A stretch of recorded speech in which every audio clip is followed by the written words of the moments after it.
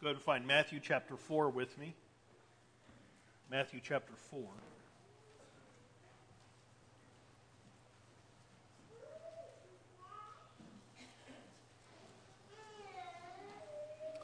Matthew chapter 4. It's good to see you this morning. This is the fifth Sunday of the month, which means on that evening we do something a little bit out of the ordinary. I want to issue the invitation. On the fifth Sunday of the month, we do the most biblical thing humanly possible, and that is we read the Bible. We do it out loud, and it sounds simple enough, but it's a different experience, I think, than one that we normally have. The preacher stands up, and I'll read a few verses, or a verse here and a verse there in the sermon. But to just sit down and to hear the Bible, really as it was originally intended to be absorbed, which is to be read aloud, by and large. And people sat and listened to long sections of the Bible read in the first century was the primary way they heard and consumed the Bible. So come back this evening and we'll have that. It's been a good experience for me, and a lot of you seem to enjoy it as well. Matthew 4 and verse 17. From that time Jesus began to preach, saying, "Repent, for the kingdom of heaven is at hand." These words really constitute the official beginning of Jesus' 3-year public ministry.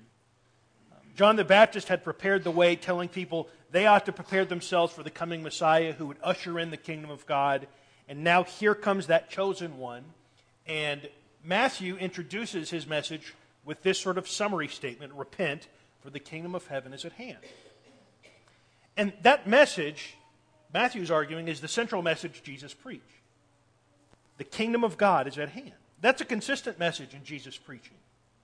I'm not sure we realize just how often Jesus is talking about the kingdom and how essentially everything he ever says is in one way or another related to the concept of the kingdom. Just to get numerical with it, the word kingdom is mentioned some 126 times in the Gospels in 118 different verses. Jesus, most of his parables begin with these words: the kingdom is like. He's constantly telling people to repent and get ready for the kingdom. He is emphasizing how imminent the kingdom is. He says things like, the kingdom is at hand. So today I want us to simply better understand this kingdom of God Jesus constantly spoke of, and we're going to do that through a particular means. That is through comparing kingdoms. There are certain things that are true of all kingdoms. The sort of constituent parts of a kingdom. What is it that makes a kingdom a kingdom? And this is true in both the earthly realm and the heavenly realm. All kingdoms share certain characteristics in common. And I think through comparing kingdoms, through comparing Jesus' kingdom to all other kingdoms, we can better understand Jesus' kingdom. There is a field in political science called comparative politics. And basically all you do is you compare various governmental systems or policies or philosophies. You put them up against each other and you ask questions like, what does this do well that this doesn't? And what can we learn from this as compared to this? And what can this system take from this system to be better? And we figure out what seems to work, and we figure out the nature of things. So my mission this morning is basically this: why not do that with worldly kingdoms and the heavenly kingdom to see what we can understand that is unique about Jesus' kingdom, and to appreciate it and to be better citizens of it.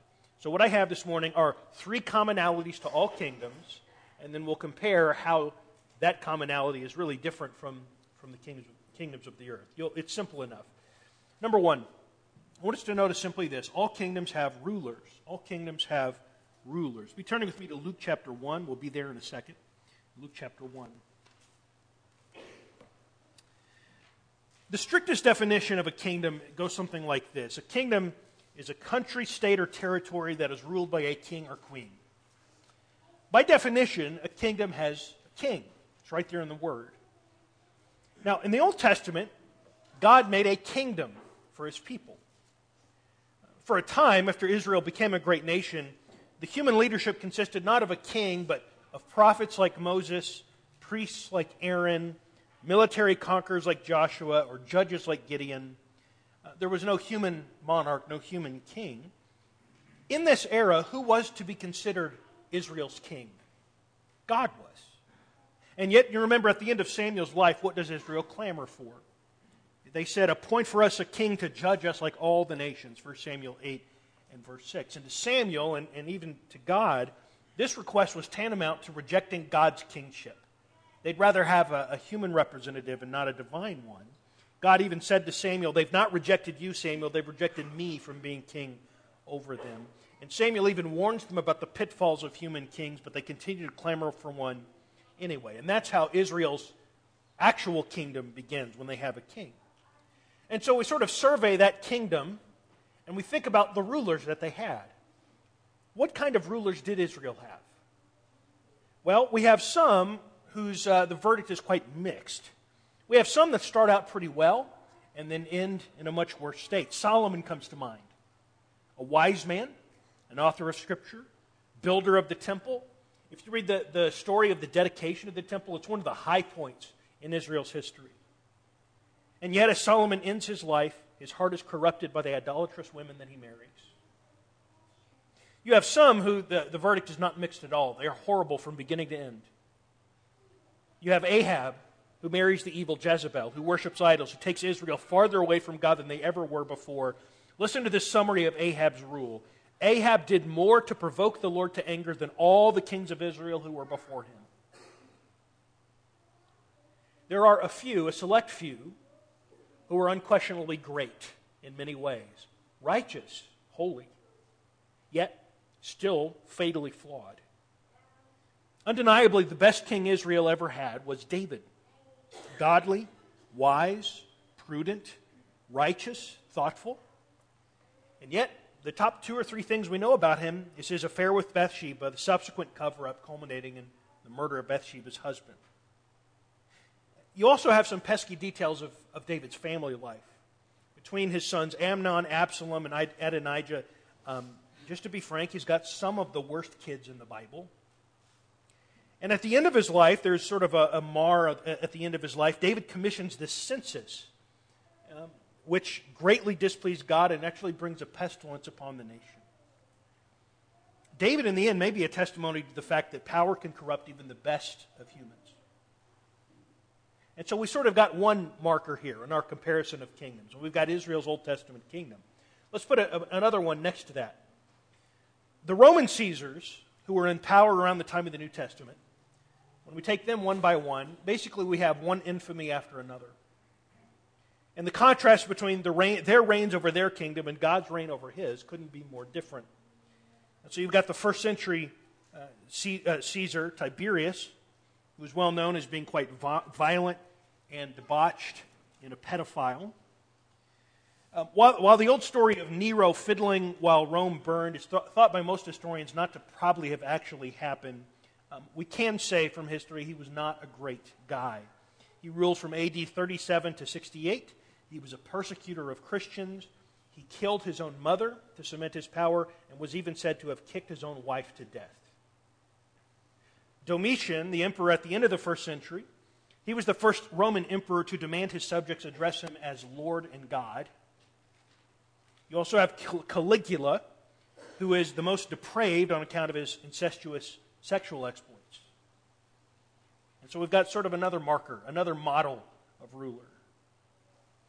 And to just continue on, to put one more marker there, the civil powers in our time in our nation cannot be strictly referred to as a kingdom. We don't meet the exact definition of that. And yet, we still sort of elevate them to sort of king-like status, I'm afraid. We do have an obsession with presidents. We refer to them as sort of a kingly title. We call them the ruler of the free world or the leader of the free world, which is sort of a higher thing than an executive branch in a democracy. We admire some, we ridicule others, we argue about some, we deify some, we demonize others, and yet we can confidently say of each of them, they're all sinners, they all thirsted for power, and they all die. So as we compare these worldly rulers and worldly kingdoms to the ruler in God's kingdom, I just want to notice some contrast. This is Luke chapter 1. Mary is visited by an angel telling her of a special child that will be born to her. And I want you to listen to this king being described who will be born to her. Luke 1 and verse 31. And behold, you will conceive in your womb and bear a son, and you shall call his name Jesus. He will be great and will be called Son of the Most High, and the Lord God will give to him the throne of his father David, and he will reign over the house of Jacob forever, and of his kingdom there will be no end.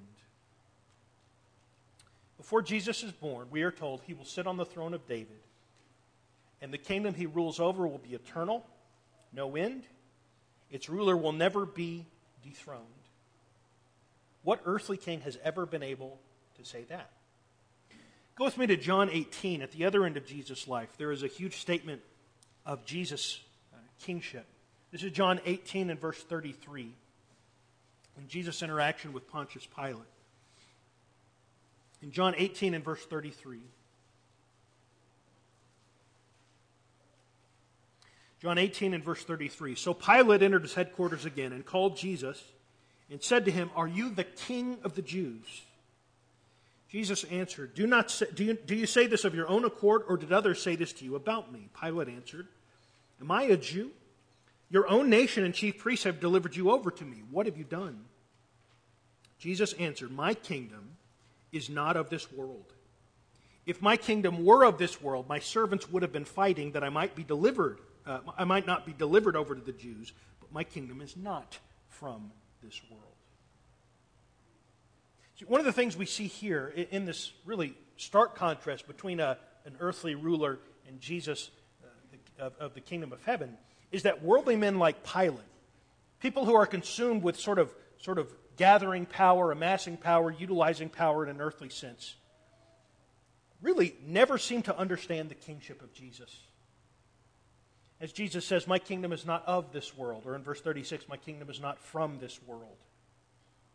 It is not limited to some arbitrary border, and really most on the nose is the means of this kingdom. It is not advanced to the point of the sword. If it were of this world, that's what we would be doing, but since it is not, we are not doing that. It is unlike what you understand kingdom to be.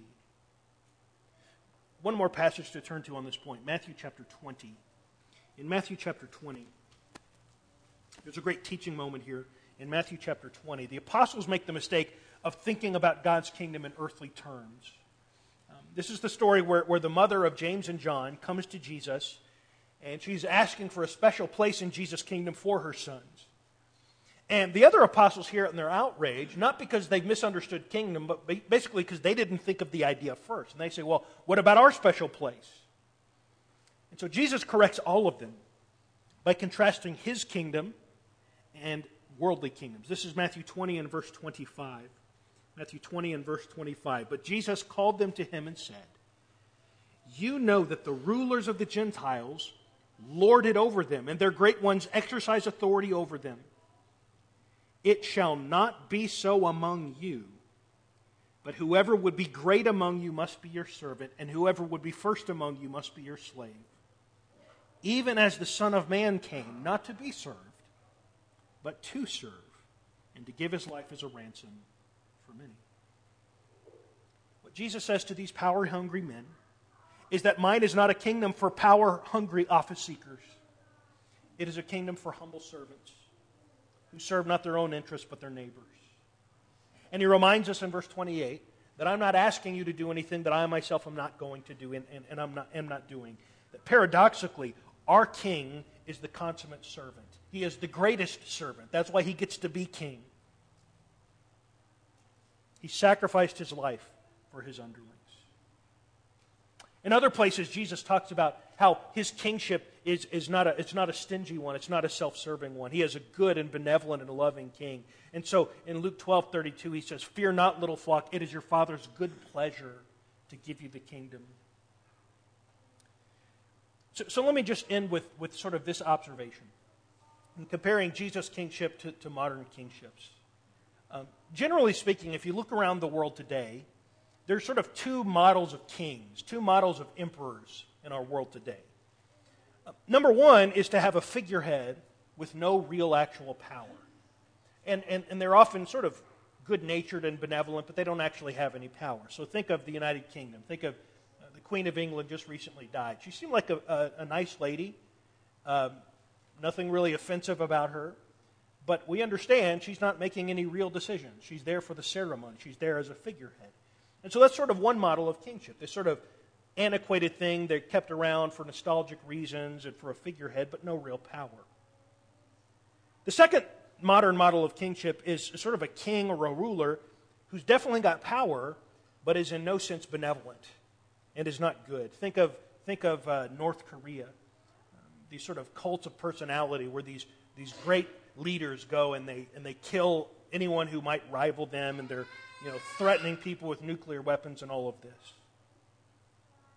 We've got kings today who are either powerful but evil, or benevolent but weak. What we have in Jesus is one who is all-powerful and all good. How wonderful to be able to call Jesus our King. Here is what we need to be doing. The Hebrew writer says this: when we understand Jesus' kingship, Jesus' supremacy, here's what we do. Hebrews 12:28. Therefore, let us be grateful for receiving a kingdom that cannot be shaken. And let us therefore offer to God acceptable worship with reverence and awe. When you understand the kind of king Jesus is, there is worship, there is reverence, there is gratitude. Kingdoms have rulers. Number two, kingdoms have laws.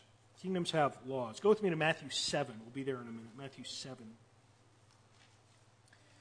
So this is another common characteristic of all kingdoms, and that is they have laws. That's part of what makes a kingdom a kingdom. A kingdom without laws would simply be anarchy. There would be no rule happening. Kingdoms involve rule, and in order to rule, there are rules to follow. There are laws to follow. So as we sort of survey the landscape of kingdom laws, maybe here's a good place to begin. One of the most famous codes of law in history is the Code of Hammurabi. The Code of Hammurabi dates to 1754 BC, very old law, enacted by the Babylonian king Hammurabi. It consisted of 282 laws with accompanying punishments for breaking them. It's famous for the sort of eye for an eye, tooth for a tooth logic. Although that's not really an accurate description of the law, routinely in this law, the punishments for the same crime will be harsher for a lower class person and lighter for a richer person. And so really it's not accurate to call it just or to be fair in that way. We live in a country that has an ever-growing number of laws. I earnestly tried to find the number of federal laws on the books. We're just talking federal laws. There's also state and local laws, but just federal laws. Do you know how many federal laws are on the books? The true answer is, nobody knows. When federal laws were first codified in 1927, they fit into a single bound volume. By the 1980s, it took 50 volumes containing 23,000 pages, but today it is so many that no one has even bothered to count. Just to give you one illustration, there are about 20,000 laws governing the use and ownership of firearms alone. Just 20,000 laws just on that one thing. And then when we go down to the state level and local level, there are some laws on the books in the U.S. that range from outdated to bizarre to just nonsensical. I'll give you a few examples. In the state of Arizona, cutting down a cactus can land you in prison for 25 years. In Connecticut, a pickle cannot legally be considered a pickle unless it bounces when it is dropped. All right, just in case you're wondering. In Louisiana, if you bite someone with your natural teeth, that's considered simple assault. But if you bite someone with false teeth, that's considered aggravated assault, a more serious charge. In the city of Houston, it is illegal to sell Limburger cheese on Sunday. Okay? The laws of the kingdoms of men are sometimes illogical and are often ridiculous. And then we should also consider more seriously the laws of Israel and that kingdom. The law of Moses governed that nation for centuries. And we need to give a lot of credit to that law. It is a God-given law. It combines religious and civil and criminal and commercial law all in one. And of course, anything given by God is good. And yet, that law, as good as it is, it was not intended to be forever. It was provisional. And the Apostle Paul argues is deficient in several ways. The main one, according to Paul, is what it cannot do. It cannot take away sin. It can identify sin. It can condemn and punish sin, but it cannot take it away or forgive it. It taught the people they were sinners. It didn't show them how they could be righteous after their sin. And so Romans 3 and verse 20, for by works of the law, he's thinking primarily about the law of Moses. By works of the law, no human will be justified in God's sight, since through the law comes knowledge of sin. What Paul's arguing there is if the Jews are hoping to be saved through their perfect law of Moses keeping, they're all out of luck. Even the best of worldly kingdoms have insufficient laws. They are sometimes arbitrary, they are often unwieldy, they are not always just, and none of them, not even the best law, the God-given one, can solve man's sin problem. What then about God's heavenly kingdom? This is Matthew 7 and verse 21. Matthew 7 and verse 21. Not everyone who says to me, Lord, Lord, will enter the kingdom of heaven, but the one who does the will of my Father who is in heaven. God's kingdom does have laws. God does have expectations of his kingdom citizens. It is not an anarchy. The kingdom of God is not an anarchy. And what Jesus says here is we do not just say Lord. We do not just pay lip service to Jesus as Lord. We live like the Lord really is the Lord over all of life, and his will is paramount. This is Matthew 22, one of the most important passages about this kingdom's laws. Matthew 22 and verse 39. God did not create a law book in the new covenant with an uncountable number of laws for citizens of his kingdom. Jesus does not want a kingdom of Pharisaical lawyers seeking loopholes and workarounds for every little command, which is what ended up happening with a lot of the Old Testament.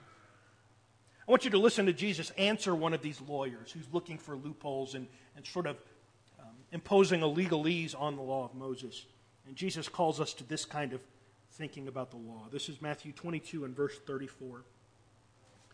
But when the Pharisees heard that he had silenced the Sadducees, they gathered together, and one of them, a lawyer, asked him a question to test him. Teacher, what is the great commandment in the law? And he said to him, you shall love the Lord your God with all your heart, and with all your soul, and with all your mind. This is the great and first commandment. There is a great and a first commandment.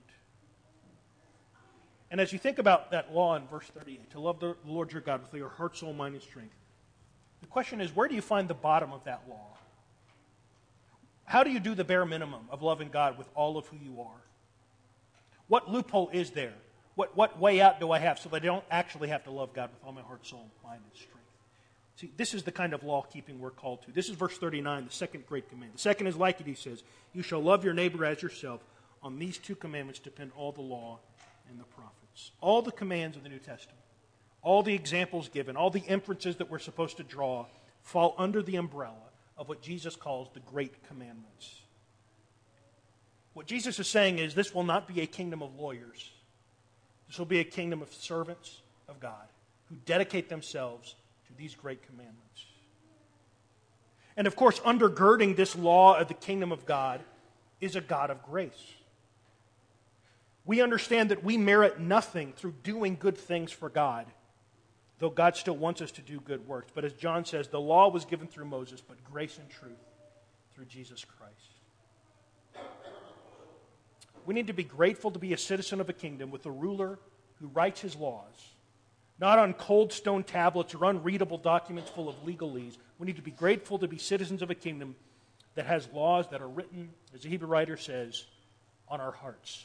I will put my law on their hearts. I will write them on their minds. Hebrews 10 and verse 16.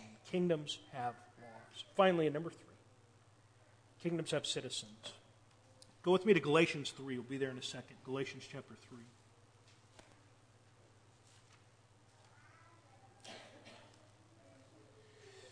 So a kingdom with a ruler and a kingdom with laws but no citizens cannot really be called a kingdom either. If you have a kingdom with a ruler and laws but no citizens, basically you just have a guy with a pen and paper and imaginary ideas of what he'd like people to do, but no people to do them.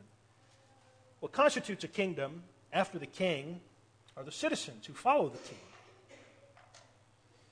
And as we think about the notion of citizenship, we think of Israel and Judah, and we think of their citizens, and it heavily favors the ancestors of Abraham, Isaac, and Jacob, the citizens of that kingdom. We know the Jews took great pride in their ancestry as they proudly proclaimed to Jesus, we are offspring of Abraham in John 8. Now, there is an occasional proselyte in ancient Israel who's important to the story, whether that's Ruth or Rahab or someone like that. But citizenship, by and large, is very limited. It's very ethnocentric in the Old Testament. There are, of course, terrible stories of how kingdoms treat citizens in the modern day. It seems like not a decade goes by without some sort of ethnic or religious genocide in some part of the world, in some abominable way that a kingdom treats their citizens, whether that's Nazi Germany or Eastern Europe and Chechnya or Rwanda or wherever. To be fair, there are kingdoms in history that treat their citizens a little bit better. Rome had a fairly liberal citizenship policy. Citizenship could be earned through doing things like serving the military or buying it outright. People like the Apostle Paul were born into Roman colonies were granted citizenship, and yet even Paul's Roman citizenship doesn't keep him from being executed by his government for unjust reasons. The earthly kingdom we live in grants citizenship the primary ways to those who are simply born in the borders of it. And so all natural-born citizens, as proud as we are of that fact, we have to admit it's a product of an accident of birth that we didn't do anything to deserve. Kingdoms of the world are usually base their citizenship on race or ethnicity, birthplace, or some other criteria. Well, what is a criteria of citizenship in the kingdom of God? This is Galatians 3 and verse 25. Galatians 3 and verse 25. But now that faith has come, we are no longer under a guardian. For in Christ Jesus you are all sons of God through faith. For as many of you as were baptized into Christ have put on Christ. There is neither Jew nor Greek. There is neither slave nor free. There is neither male nor female, for you are all one in Christ Jesus. And if you are Christ's, then you are Abraham's offspring, heirs according to promise. Paul says the criterion for citizenship is not racial. It's not ancestral. There is neither Jew nor Greek. The criterion is not socioeconomic. There is neither slave nor free. You don't earn it or unearn it through the amount of money or your status in society. The criterion is not gender. There's neither male nor female in this kingdom. Here's the criteria. If you are Christ's, then you are Abraham's offspring. And we become Christ's by believing in him and by putting him on baptism. You remember the final promise to Abraham was that through your seed all nations, all families of the earth will be blessed. And this says God has made good on that promise in a very real way in the kingdom of God. So if it is not on the basis of race or tribe or class or gender or other things, what does a kingdom citizen actually look like? How do they live? How do they behave? I want to spend the rest of our time in the Gospel of Matthew. Just look at a few little passages. And I want us to see Jesus describe the kind of person a kingdom citizen is. I think the first sort of groundwork Jesus lays on this is in the Sermon on the Mount at Matthew 5, in the Beatitudes, which we're not going to read. But the Beatitudes teach us at base what kind of character the kingdom citizen has, the kind of person that is a member of Jesus' kingdom. And what Jesus really emphasizes is it's sort of a counterintuitive citizen. And so it's not the rich man who is valued, but rather the poor in spirit. And it's not the happy-go-lucky, it's the mourner. It's not the proud, it's the meek. It's not the oppressor, it's the merciful. It's not the corrupt, it's the pure. It's not the self-willed aggressor, it's the peacemaker. It's not for those who never experience hardship, it's for the persecuted. This is the kind of person who's worthy to be a kingdom citizen. This is Matthew 6 and verse 33. But seek first the kingdom of God, we are told, and his righteousness, and all these things will be added to you. The kingdom is for those who will seek it. Seek it first, a word of priority, above anything else. The kingdom is for seekers. This is Matthew 7:21. Not everyone who says to me, Lord, Lord, will enter the kingdom of heaven, but the one who does the will of my Father who is in heaven. This is a kingdom for doers, not kingdom for merely sayers of God's will, but doers of it. Or in Matthew 8. In Matthew 8, Jesus had just marveled at the faith of a Gentile centurion. And he comments on the presence of many Gentiles in the kingdom, while many Jews who thought they were kingdom citizens by dint of birth will be cast out. So this is Matthew 8 and verse 11. I tell you, many will come from east and west and recline at table with Abraham, Isaac, and Jacob in the kingdom of heaven. Well, the sons of the kingdom will be thrown into the outer darkness. In that place there will be weeping and gnashing of teeth. In the parable of the sower in Matthew 13, Jesus teaches that the kingdom is for the good soil. It's for the good-hearted, who will hear the word of God, who will understand the word of God, and who will live in light of the word of God, who will bear fruit for the kingdom of God. Or this is Matthew 13 and verse 44. In Matthew 13 and verse 44, the kingdom of heaven is like a treasure hidden in a field, which a man found and covered up. Then in his joy he goes and sells all that he has and buys that field. Verse 45, again, the kingdom of heaven is like a merchant in search of fine pearls, who on finding one pearl of great value went and sold all that he had and bought it. The message is that the kingdom is for those who value it so much that they will give up everything else to gain it. The kingdom is for people who understand the kingdom to be the most important thing in the world. One more passage to read, Matthew 18 and verse 1. In Matthew 18 and verse 1, Jesus tells us who the kingdom is for. Matthew 18 and verse 1. At that time the disciples came to Jesus saying, "Who is the greatest in the kingdom of heaven?" And calling to him a child, he put him in the midst of them and said, "Truly I say to you, unless you turn and become like children, you will never enter the kingdom of heaven. Whoever humbles himself like this child is the greatest in the kingdom of heaven." The greatest in the kingdom of heaven?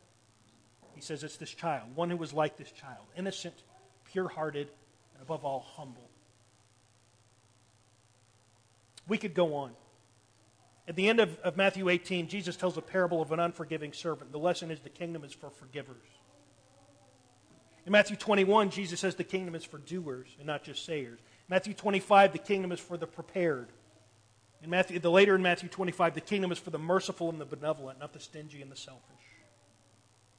Citizens in God's kingdom are the redeemed children of God, bought with the blood of Christ, who are becoming more and more conformed to the image of Jesus.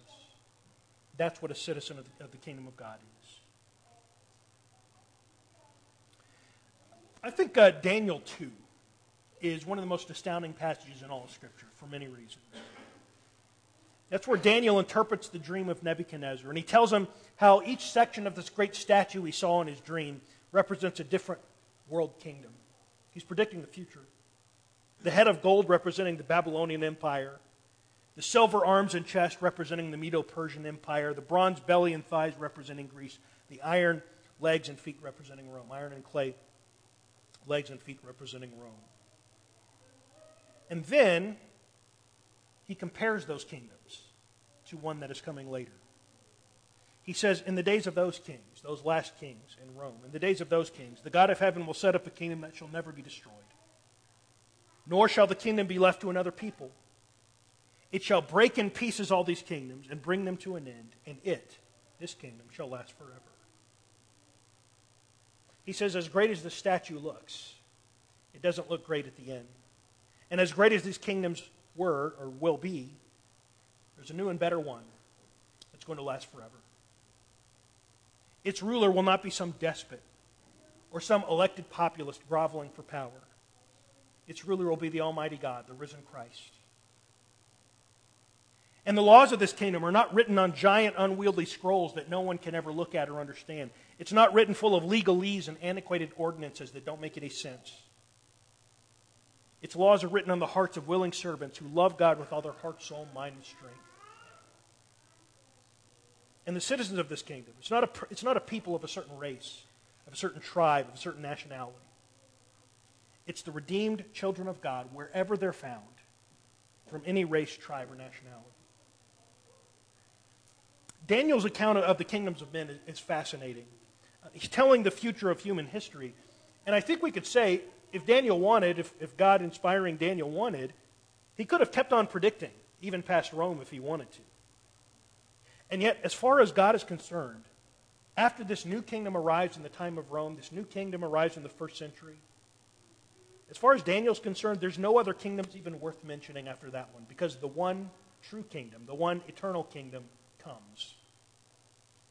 And as we open the New Testament, we're informed that kingdom is at hand. That's what Jesus preaches. And is even now breaking into the world. And there is only one kingdom that we will be eternally proud and grateful to be a member of, or eternally regretful because we weren't a member of it. Its headquarters are in heaven, and its ruler is God. And the question I have for you is, are you a part of that kingdom? Will you pledge your allegiance, your ultimate allegiance, to that kingdom? Will you act like a citizen? Will you submit to its ruler? Will you obey his laws? If you need to come and make yourself right with King Jesus, to bow before his throne and to submit yourself to his rule, we offer that opportunity right now as we stand and sing. God is calling the prodigal, come without delay. Hear, O hear, calling now for thee. Though you've wandered so far from his presence, come today. Hear his loving voice calling still. Calling now for thee. Oh, weary prodigal, come. Calling now for thee. Oh, weary prodigal, come. Come, there's bread in the house of thy Father, and to spare. Hear, O hear him calling now for thee. Lo, the table is spread and the feast is waiting there. Hear his loving voice calling still. Calling now for thee. O weary prodigal, come. Calling now for thee. O weary prodigal, come.